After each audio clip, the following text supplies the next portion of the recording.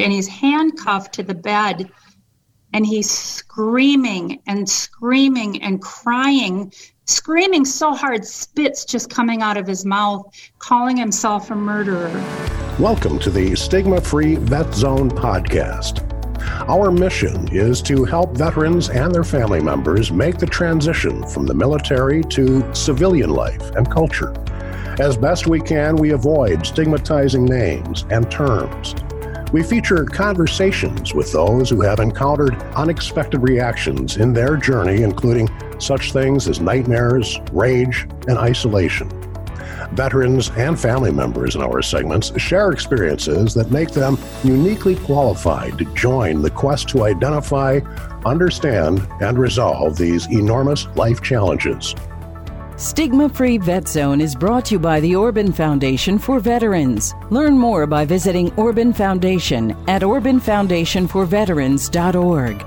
Please consider donating at orbanfoundationforveterans.org/donate. The Stigma-Free Vet Zone podcast. Thank you for choosing to make this journey with us. Here is today's segment.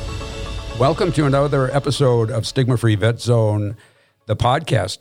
We are going to the far north woods of Wisconsin to visit with the mother of an Iraq War veteran, two-tour Iraq War veteran. But this segment is really interesting to me because we are speaking with a military family member as opposed to the actual veteran or soldier who went off to war. So we're going up north to visit Heidi Carlson, and Heidi is the mother of two sons, one of whom is a combat veteran. She has worked in social services for almost 30 years and is currently a community outreach worker for the school district. Heidi's 6 grandchildren are the loves of her life. So let's go up to the Northwoods and welcome Heidi Carlson. Thanks, Heidi. Thanks, Mike. And yes, my sons are the loves of my life as well, but I think anybody who's a grandparent would understand that part. Sure. It's just amazing. Well, we're certainly anxious to hear a little bit more in a podcast from military family members, and you are certainly have had your experience with that. So let's start out by just telling us a little bit about Heidi Carlson when you were a girl, the young girl, and your family, and where you're from, and we'll continue from there. Well, I grew up in a small town, Minnesota, in Pine City, Minnesota, and regular family, mom, dad, one brother. We lived on a hobby farm, and I had a good childhood. It was healthy, and I knew that my dad had been in the Marines, and he had a little bit of a hearing impairment just because of the work that they did on the planes. So that's kind of what I knew about military. That was about give you bad hearing. Yeah. Although I knew my grandpa was in World War II, and he didn't talk about it at all. But we were really patriotic, small town America, hardworking, good grades in school, really honored veterans as well.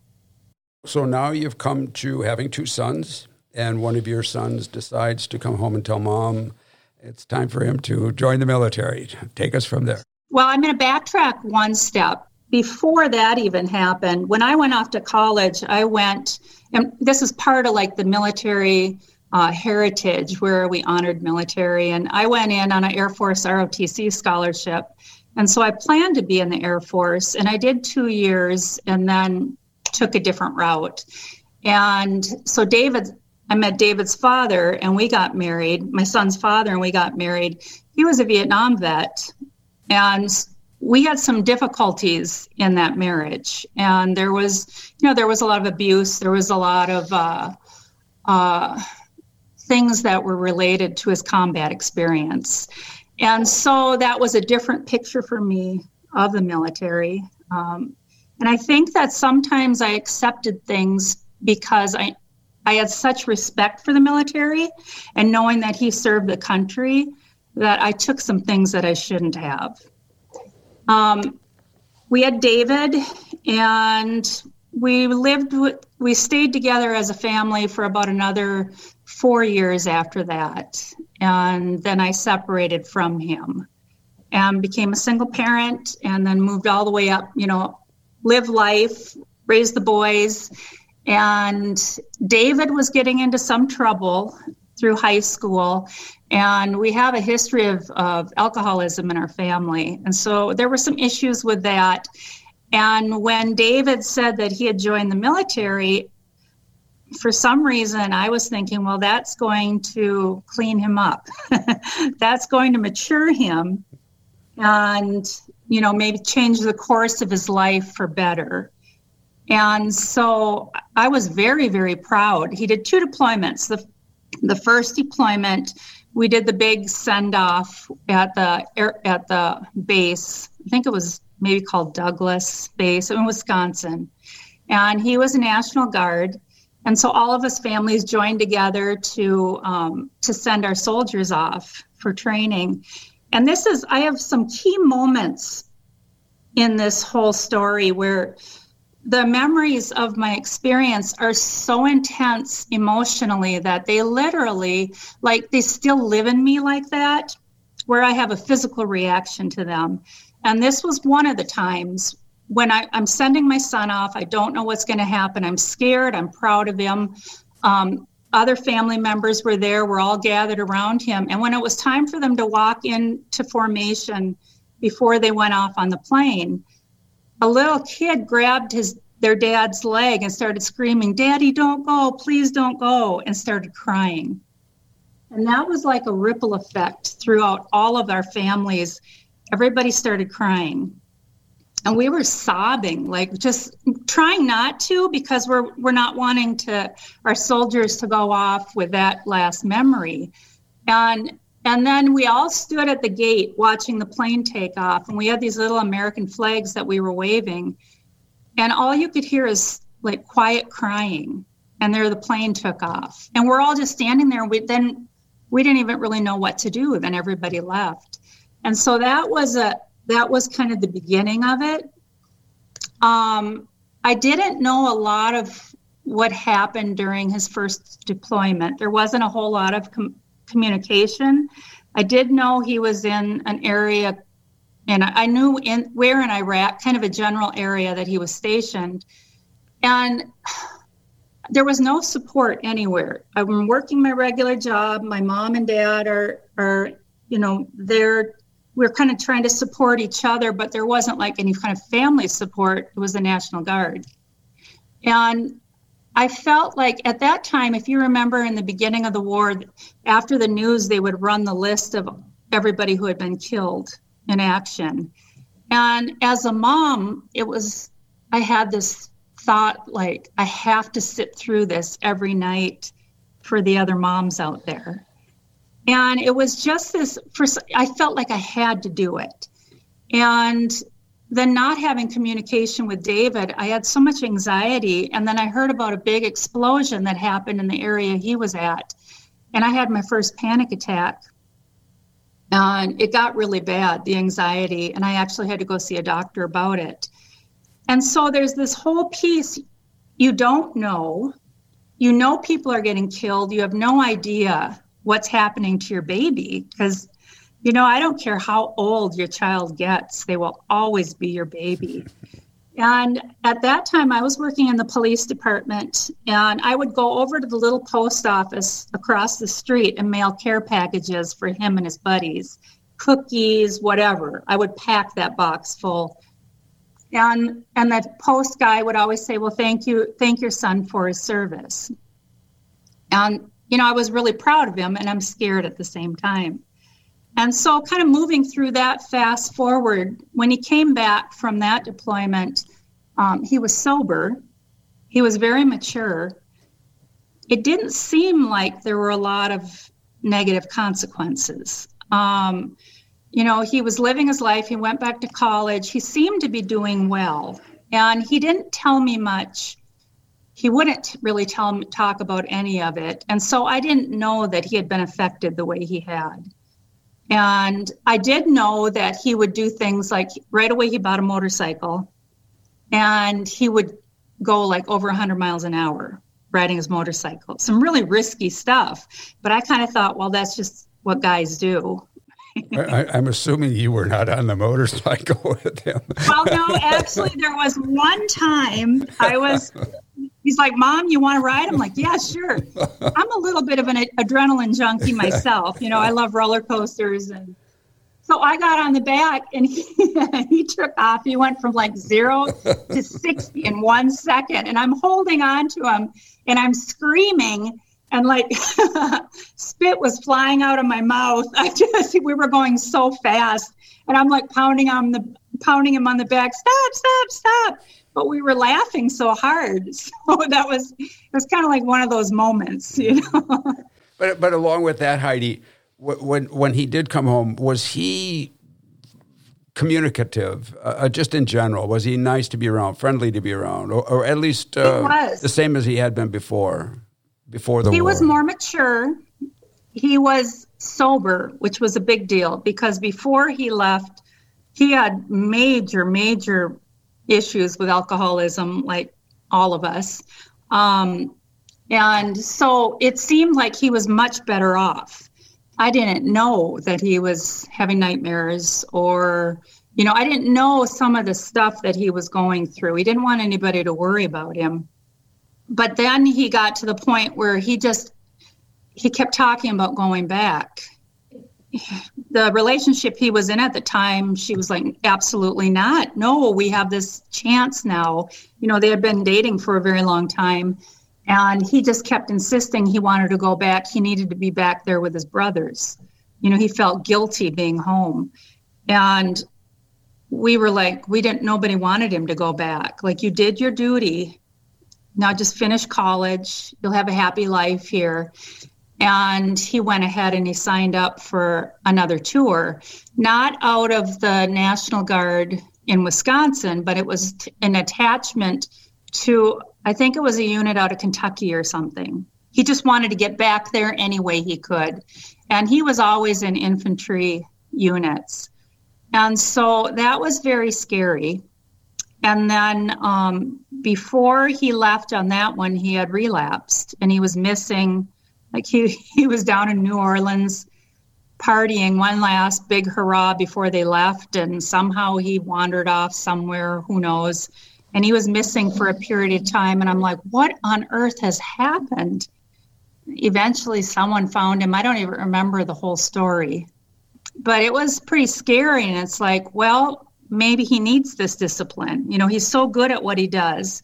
He was so proud of what he did. Like so proud of what a good soldier he was, and he had been promoted. And so I thought, well, maybe he needs that as for a meaning in his life right now. And so this time when he left, it wasn't the big group of people. It was just a couple of his family members at the airport saying goodbye to him. I remember I had my arms around his neck and just hugging him, and I started crying. And I couldn't let go. Like I couldn't actually just let go of him. And he kind of took my hands down. He's like, Mom, I got to go. And so he walked off and I'm crying. And the other people, I think was a couple family members, and we're all just kind of consoling each other. And he left. And so for this deployment, I didn't have any communication with him. Previously, he would write letters here and there. There was, a few phone calls here and there. But this deployment, there really wasn't much of anything. And I didn't realize what he had signed up for and the action that he had seen or what was happening. And when he came back from this deployment, this is another one of those moments of my life. It's visceral. I met him at the airport, and he came walking in with 2 bottles of wine from the plane. Everybody fed them booze the whole time back. And he had these bottles of wine that they let him take off. And he had what I started to call the Iraq laugh. And his eyes were just staring and there wasn't any life in them. And he's doing this laugh your son didn't come back this time. Boy, they got me. Your son didn't come back. And he was doing this laugh. And that moment, I'm like, God help me. We're speaking with Heidi Carlson, the mother of David Carlson, who an infantry soldier in Iraq, 2 tours, and he's coming home now for the second time. But is he saying this to you? David is saying this to you? Your son, this is not your same son. My goodness. Yeah, he was like, your son didn't come back this time, Mom. Yeah, they got me this time. Your son isn't back. And I'm looking at this completely different, like, I don't even have words to describe it. And we get his luggage, and he's with a couple other soldiers, and they're like, well, you take care and look out for him. And he kind of had a tough one. And I'm like, what has happened? And we're in the car, and I'm driving him halfway into Wisconsin, and then his grandparents were meeting us halfway, and they were going to bring him back into Wisconsin because I was living in Minneapolis. And the whole way he's talking about, that laugh, and this is different. Boy, I mean, it didn't really make sense. He was so drunk. But he just kept talking about he didn't come back this time. And so when I met my mom, I'm like, Mom, it's bad. I don't know what happened, but it's really bad. And so he got out, and we switched cars, and then he went with my mom. And I was just left with this, what's happened to my son? And then he got back to Wisconsin, and he disappeared for a few days. And my parents were so worried. We were all just so worried. We just didn't know.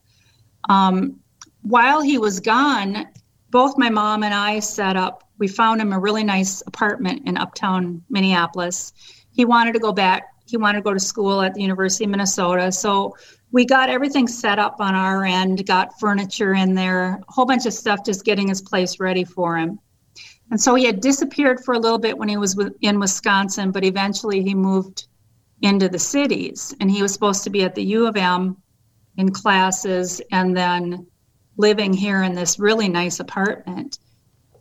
And what began was this daily, nightly, never knowing what was happening. Like, is he alive? Is he going to kill himself?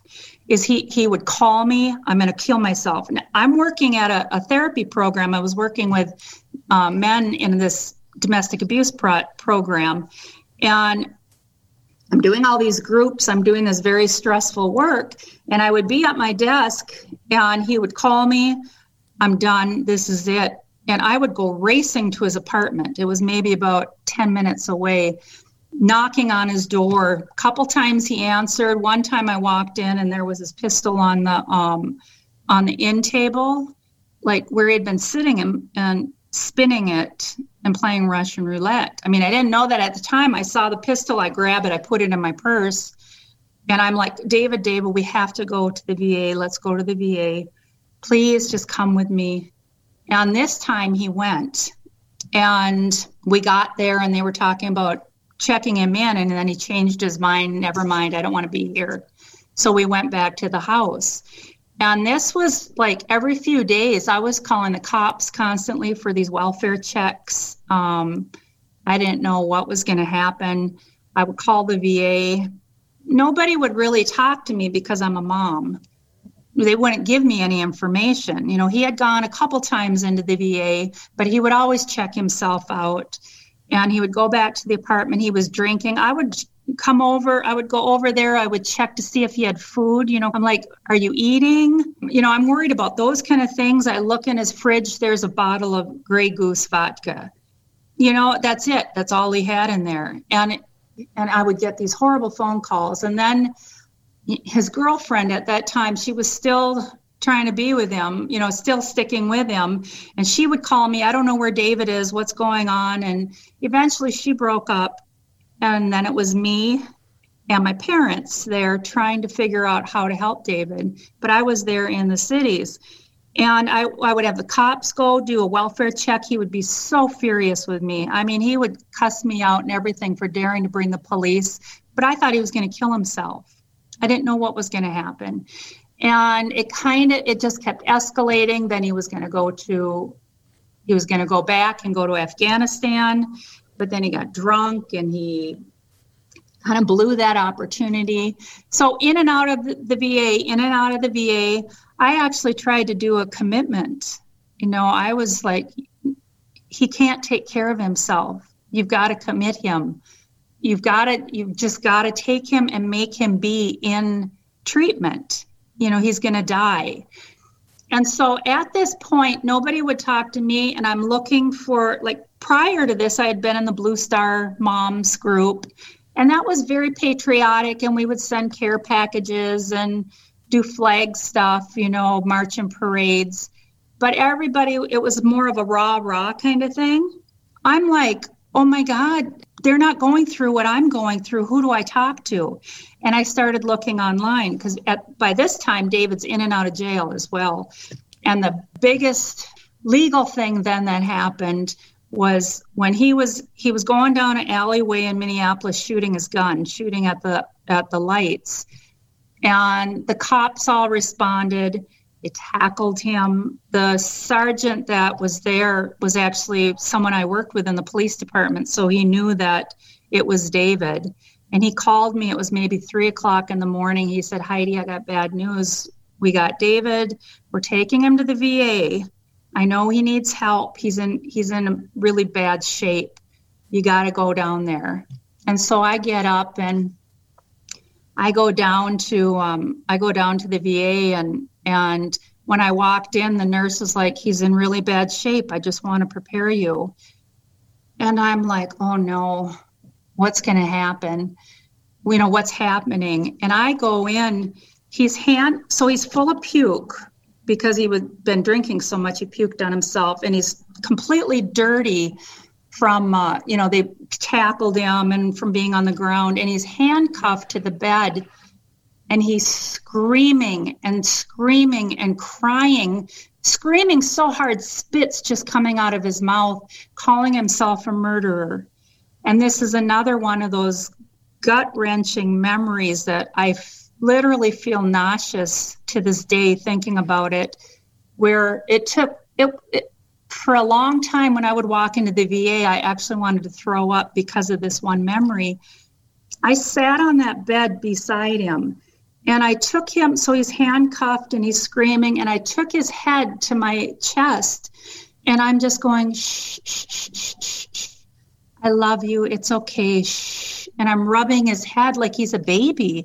And I'm rocking him, and I'm trying to calm him down. And he is screaming and screaming about being a murderer. And I just sat on that bed rocking him and just trying to, shh, it's okay. I love you. It's okay. Shh.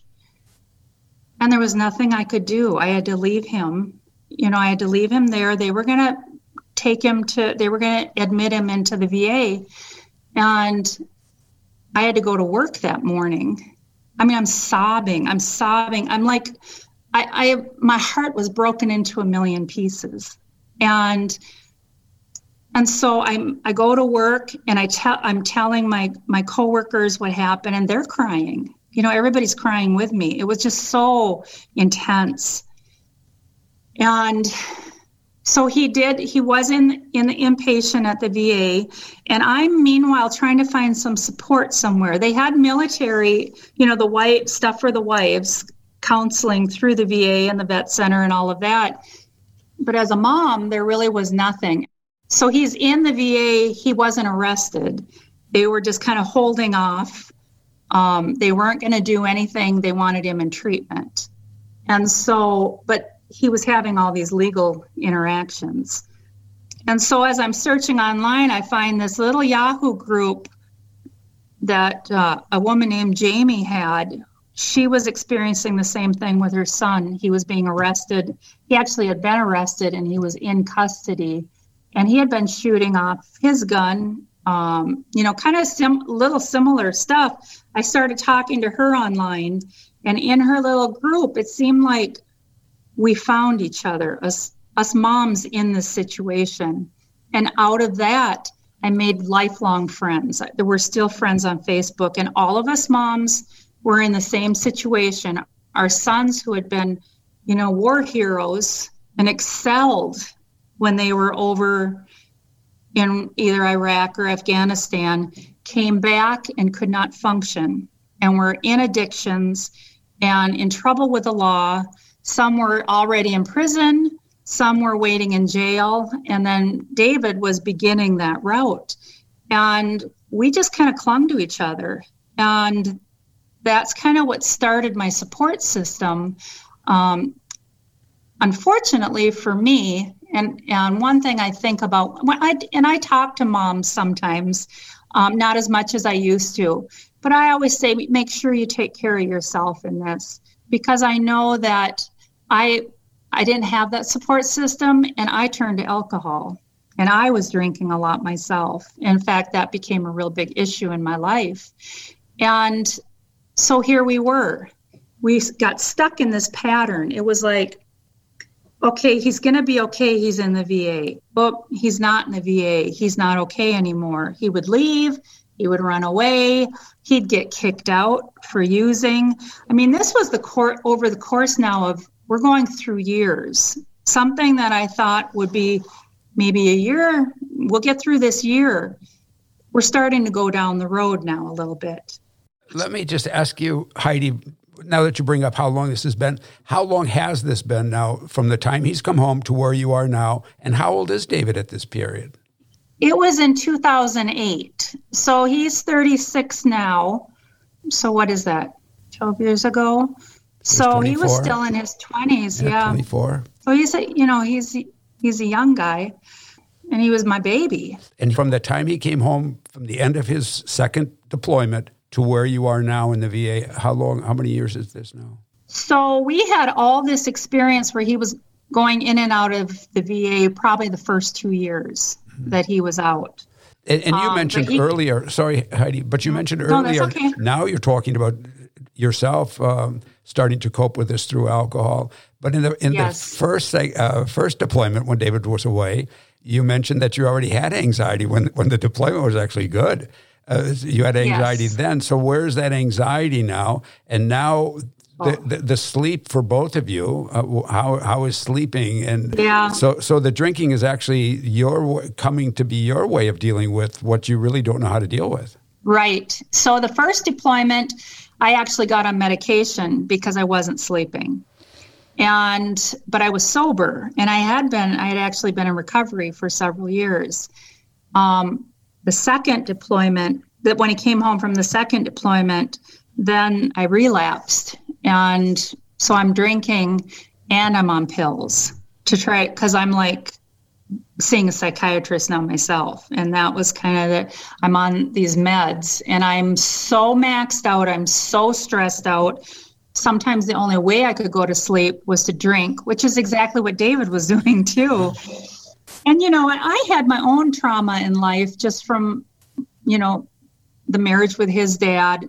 Some stuff was getting triggered by some of the way that David would talk to me or treat me, because when he would be drunk or high or something, he could be very abusive. And in fact, in some ways like his father. And so I'm like starting to unravel, like big time. I'm unraveling.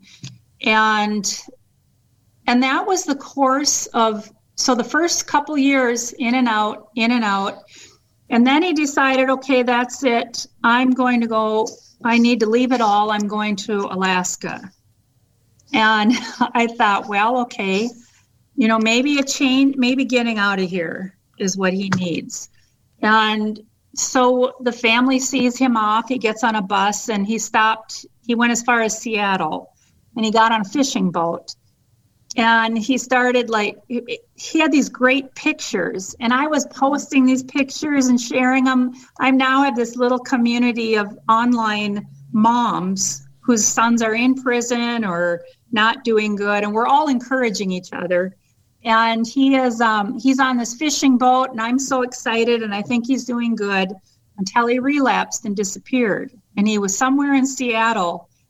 So I'm calling every veterans organization I can. My son's in danger. He's out there. He's homeless somewhere. I had the street people, the vets people out in the streets looking for him.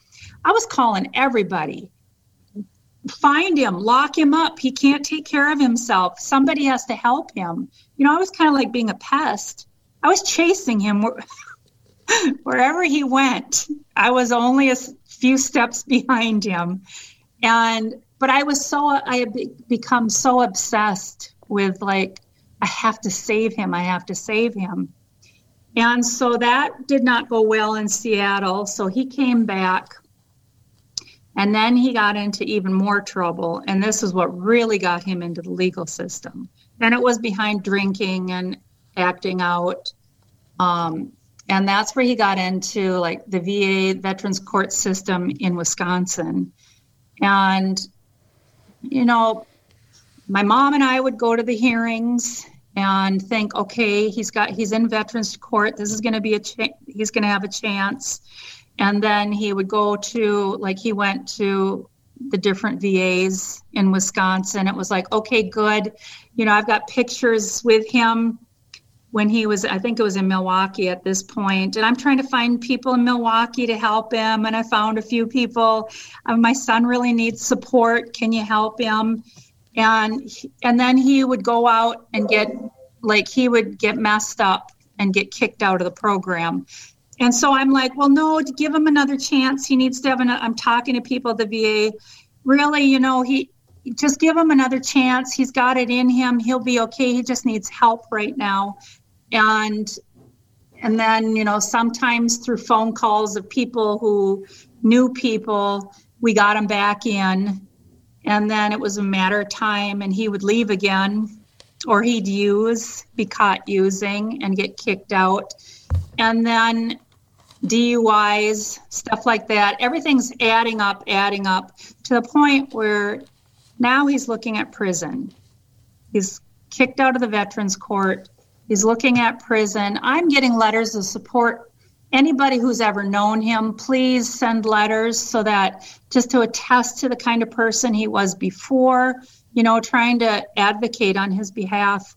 And he had a couple chances, and then that was it. And the judge, and I'm there at the hearing, my mom's there at the hearing, and they sentenced him to prison. And I can't even tell you the pain. You know, they let him in. He had been in the county jail for quite some time. And I got to know really well those systems, the phone systems that charge you like $5 for a 10-minute call, and how the families then, now I'm on the other side, and there's no more rah flag waving. Now I'm the mother of a convict, you know, to some people. There are people along the way who said, just write him off. Be done. You need to take care of yourself. I'm like, no, he's my son. I won't. And now I'm in the courtroom, and he's let in shackles, his hands, his feet. He's all shackled. And he looks back, and I'm sitting back there, I'm crying, like, this can't be. This just can't be happening. And he was sentenced, I can't even remember, I think maybe the first time he was sentenced to 2 years. He had a big, long sentence, but they were going to do chunks at a time. So a couple years, and then he was going to have the opportunity to go into another program from there, something like, I don't remember all of the details. Things kind of blur because it was prison, treatment, prison, back and forth. My faith sustained me. My mom's group helped me get through so much. If I wouldn't have had them, I would have completely self-destructed. And out of that, at the same time, which is amazing, like, I'm going through this, but at the same time, I took my experience and my son's experience, and in the work I was doing with men who are court-ordered for domestic violence, I was thinking, we're a big program. I would teach a Monday night class where there'd be, you know, sometimes 60 men in the group.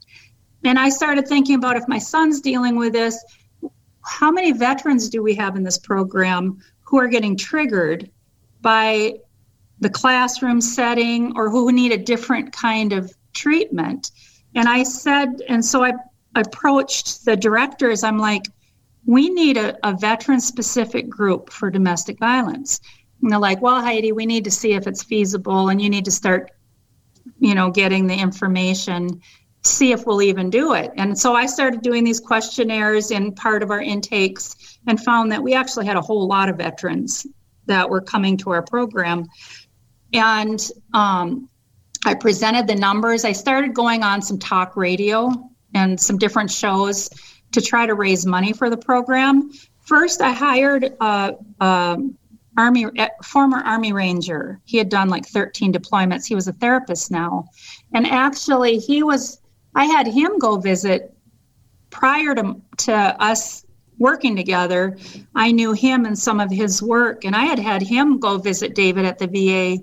And he told me, Heidi, I have never met anyone with such self-loathing. And it broke my heart. But Hector and I started working together to get the numbers together about, okay, how are we going to do this? We need to raise the funds. Started working. I went on a little show, a Navy SEAL who was looking for a way to help veterans. I went on his radio show. He had several other Navy SEAL friends who are businessmen now. We spoke on a panel before them. I started working with the Veterans Court and the Vet Center and the VA. So I had segments in my life. I had my professional career little box that I was very professional and had it together. And then I had this piece over here that was really in a lot of pain and self-medicating and trying to deal with what was happening with my son. But Hector and I worked together. I mean, we came out of that one meeting with like $30,000 for startup. Within like 3 months, we raised $90,000. And we actually created a program. It was the only program of its kind in the entire U.S. It was called the Change Step Program. And it's the proudest thing. It's like my crowning achievement of my career. And it is now in like the Marine Corps bought it, the Air Force bought that. We developed a curriculum for all these vets coming back who are having domestic violence issues. And Hector and I went, we presented at International Conference on Trauma, met really good people along the way. Unfortunately, I transferred a little bit of my motherness on Hector. He was a bit younger than me. And so I kind of mothered him, much to his chagrin. Like, here's this Army Ranger who's done 13 deployments. And I'm like, are you doing okay today? And I was, I think I was a little irritating. But that was a good piece. So now you've got David in prison. You're developing these relationships that are helping you cope with this. And you're also developing programs for others, veterans who may be in the same situation. But now let's move forward to where David continues. You suggested earlier this wouldn't be his first time in prison. So he must come out of prison and then goes back in prison. But take us up to the significant moments for David in prison. Well, so I would go visit him as much as I could, and I would bring family members along with. And the first very poignant thing about prison that I remember, he had to go down to Dodge Correctional Facility where everybody goes before they go to whatever prison they're going to. And he was really, really sick with like the flu or something. And he wrote this letter to me and they were locked down 23 hours a day. I couldn't go see him or anything. And they couldn't call, nothing like that. And he said, I feel like an animal. I'm losing my mind. And he was telling me how sick he was. And I'm losing it. I should be dead. The letter was so horrifying. And in fact, when I was before that board with those business guys, the SEALs, that was one of the pieces that I brought up to them. I just got a letter from my son, and this is what he said. And I started bawling. And maybe that's what opened up the checkbooks. I don't know. It was gut-wrenching. And I was so worried about him. And that's when he got sent to Stanley. I was glad that I'd be able to visit him. So prior to prison was a lot of jail. In and out, jail, in and out. Now prison, this was a substantial chunk of time. And then David started doing rap music where he was pouring his feelings in. And he wanted me to, this was kind of funny. He wanted me to copyright his stuff and, type it and then get the copyright. I read like maybe 3 of the raps, and they were so horrifying to me because it incorporated stuff from Iraq, stuff like seeing a child killed and bleeding out. And I'm reading through this. I'm like, I can't do this. I can't read, plus a whole lot of cussing and stuff. And I'm like, I can't read all of this. And so I just went ahead and left it as it was and got a copyright for his music. And then we were able to email back and forth. And what I did to keep him in touch with the outside world, I took over his Facebook page. And, he had given me the password and stuff. And I started communicating back and forth between him. He would email me stuff. I would put it on Facebook. His Army buddies, all of them would respond. I would cut and paste everything that they said, send it in an email back to David. So back and forth. And then I ended up being Facebook friends with a lot of his Army buddies. And they got the information from me, how to go visit him. But it was a pretty constant thing back and forth. I'm always updating his Facebook page. And some of the stuff I learned through that was like about some of the battles, pictures of when the Humvee was blown up and the tire is shredded. I'm seeing this stuff like for the first time.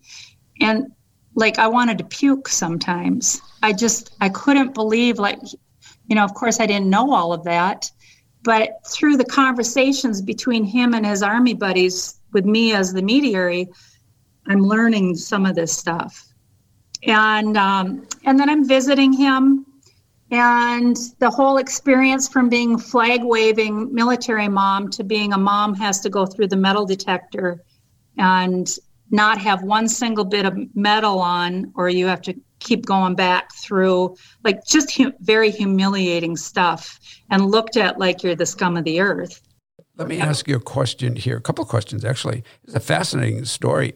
So now David's in Stanley Prison, which I believe in Wisconsin is maximum security, or if I'm not mistaken, or is it? I believe it was medium. Medium security. But there was a lot of issues with that prison. There had been a lot of suicides. Right. There was a lot of complaints against it. A lot of racism in prison, a lot of issues for anybody who's in prison. But what's interesting, I believe when you go to prison in the state of Wisconsin, if you're a veteran, you lose all your mental health benefits. You're not getting any counseling. I believe you might have access to a social worker once a month for a half an hour or an hour or something like that. So I'm not so sure if this is a fair thing to say. If he's writing these things about war in his rap music, this has got to be therapy for him, even though he's not recognizing. I mean, this must be like a desperate act to get this stuff out of my head, get it on paper, what's tormenting him. So you're actually helping him by letting him continue to creatively get this stuff out of his head. Right. And that's how I saw it. And even with the back and forth on Facebook with his buddies, it was like a lifeline. And I was so disgusted when he went to prison and there was nothing for him. We had called to get the vet rep down to see him, and basically all they said was, well, we're done with you until you get out. So, and that was it. And there were times he would go into solitary or in the hole, and I was in anguish because I'm thinking he's in there with his nightmares. Oh, I just wanted to just hold him. I just wanted to take care of him. I was so scared for him. From there, I think he went to Chippewa Treatment Facility, which is a minimum security. When he was released, he relapsed. When he relapsed, he got picked up again, and we went to that final hearing where the judge was either going to give him like 10 years or whatever portion they were going to give him. And we got all his military buddies to meet us. I was contacting everybody. I had like letters coming from all over the U.S. in support of him, and a whole bunch of his Army buddies showed up to that hearing, and that was beautiful. And he had someone very special who was a mentor to him that came to that hearing and spoke on his behalf. His grandma spoke on his behalf. It was a pretty intense hearing. And the judge did give him a couple months of his sentence, and kind of, I think, maybe just to process him out. And then all of his buddies went over to visit him. You had to do it through the monitor. And they were laughing and joking and remembering military stories. It was so beautiful to see. He was laughing, and that was really great. So he came out and he settled in Eau Claire, and he met his current wife. He didn't want to do the medication route, and he was in the Veterans Court. He was working with a team. He got into CrossFit. And while he had been in prison, one thing that kept his sanity, he did a lot of calisthenics. And he would do like 1,000 push-ups or sit-ups, just kind of crazy. But it kept him through some really tough patches. So he dived into CrossFit, and he met his current wife, and she was in CrossFit. And he went back to college. A year ago, last December, he completed his bachelor's degree. He started doing a lot of writing, a lot of creative writing, and he started doing work with veterans. He spoke at some conferences, did a lot of work around incarcerated veterans, and today now is working actually as a counselor, like a peer mentor position with adolescents who are struggling, and working with the ACLU, especially around the rights of incarcerated people, and still involved in veterans work as well. He and his wife have my two beloved grandbabies. One is 2 years old, and the other one was just born a few weeks ago. And so David has come through this whole process. What a journey. I mean, it's been an amazing journey, and it's amazing that he's alive, but he's doing so much good, and he's found a way to when those times come where he has memories or nightmares, he's able to deal with it naturally. He walks through those times, and his wife is very supportive, and I love him, and I'm so proud of him. And I'm not really involved a whole lot anymore in anything with veterans work. I'm working with elementary kids, and it's such it's a breath of fresh air. We are speaking with Heidi Carlson, who is the mother of former Army Sergeant David Carlson, who had 2 tours in Iraq. The first one successful, the one not so successful. Who came home, had a lot of difficulties with abuse, substance abuse, alcohol, went to prison for quite a while. And you're very proud of him, but I think I can make you a little bit more proud of him because I have spoken with David. And when he came out of prison, he said, I am never going back to that place again. He was so horrified of this place that was so racist and full of hatred and full of anger, and the fist fights he had and the blood-curdling fights he had. And then sitting in the hole, he had gotten really to the lowest point in his life and said, I'm not going back there again. But when he came back out and made this determination to go on to college, I think it's only fair to say that he graduated with honors. Yes. In English. And went on. So he didn't just kind of flighty get through school. He graduated with honors in English and is now doing so well. Working for Milkweed with children who are coming from difficult backgrounds. But it's such a wonderful story, but I want to stay on the military side of the family, because here you are, the mother who went through these things that have been very, very traumatizing for you. You still have the memories walking into the VA hospitals. You have relapsed yourself with alcohol. If you stop and think now back on this experience, is there something else you would have done, could have done? Is there something for those women or families in the audience who are going through something similar to this that you could suggest or recommend that they at least go see the county veterans service officer or something like that? Yeah, absolutely. I think there are more resources available than back then. And so I would reach out and find and just keep looking for support. Don't give up, just keep looking. And I would say take care of yourself in the process. I've been sober now for 4.5 years, and my life has completely changed. And so, there's a tendency to just, it's so overwhelming. You get buried underneath all of that. So you have to take care of yourself. But as a mom, I would still chase behind him everywhere he went. If I would have had to go out to Seattle and go search those woods for him, I would have. There's nothing I wouldn't do for my son.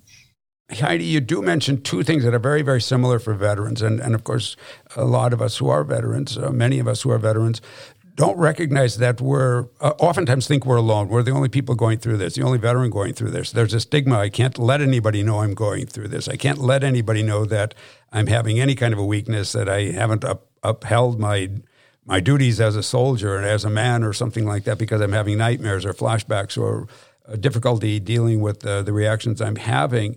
And so for a lot of us, including myself, meeting other veterans was very, very important to me when I met them at the VA hospital in Toma. You mentioned two things when you were speaking along there that really caught my eye, caught my ear. And one of them was when you were introduced to your mother's group, who were very, very supportive, and when you were introduced to another group of women. I think you mentioned Jamie, the name of Jamie. You got into these groups where people had similar situations, similar experiences, and I could even tell by your voice that these were very, very helpful for you to be with people Absolutely. Who are having similar experiences. That is so true. I honestly don't think I would have made it through without them.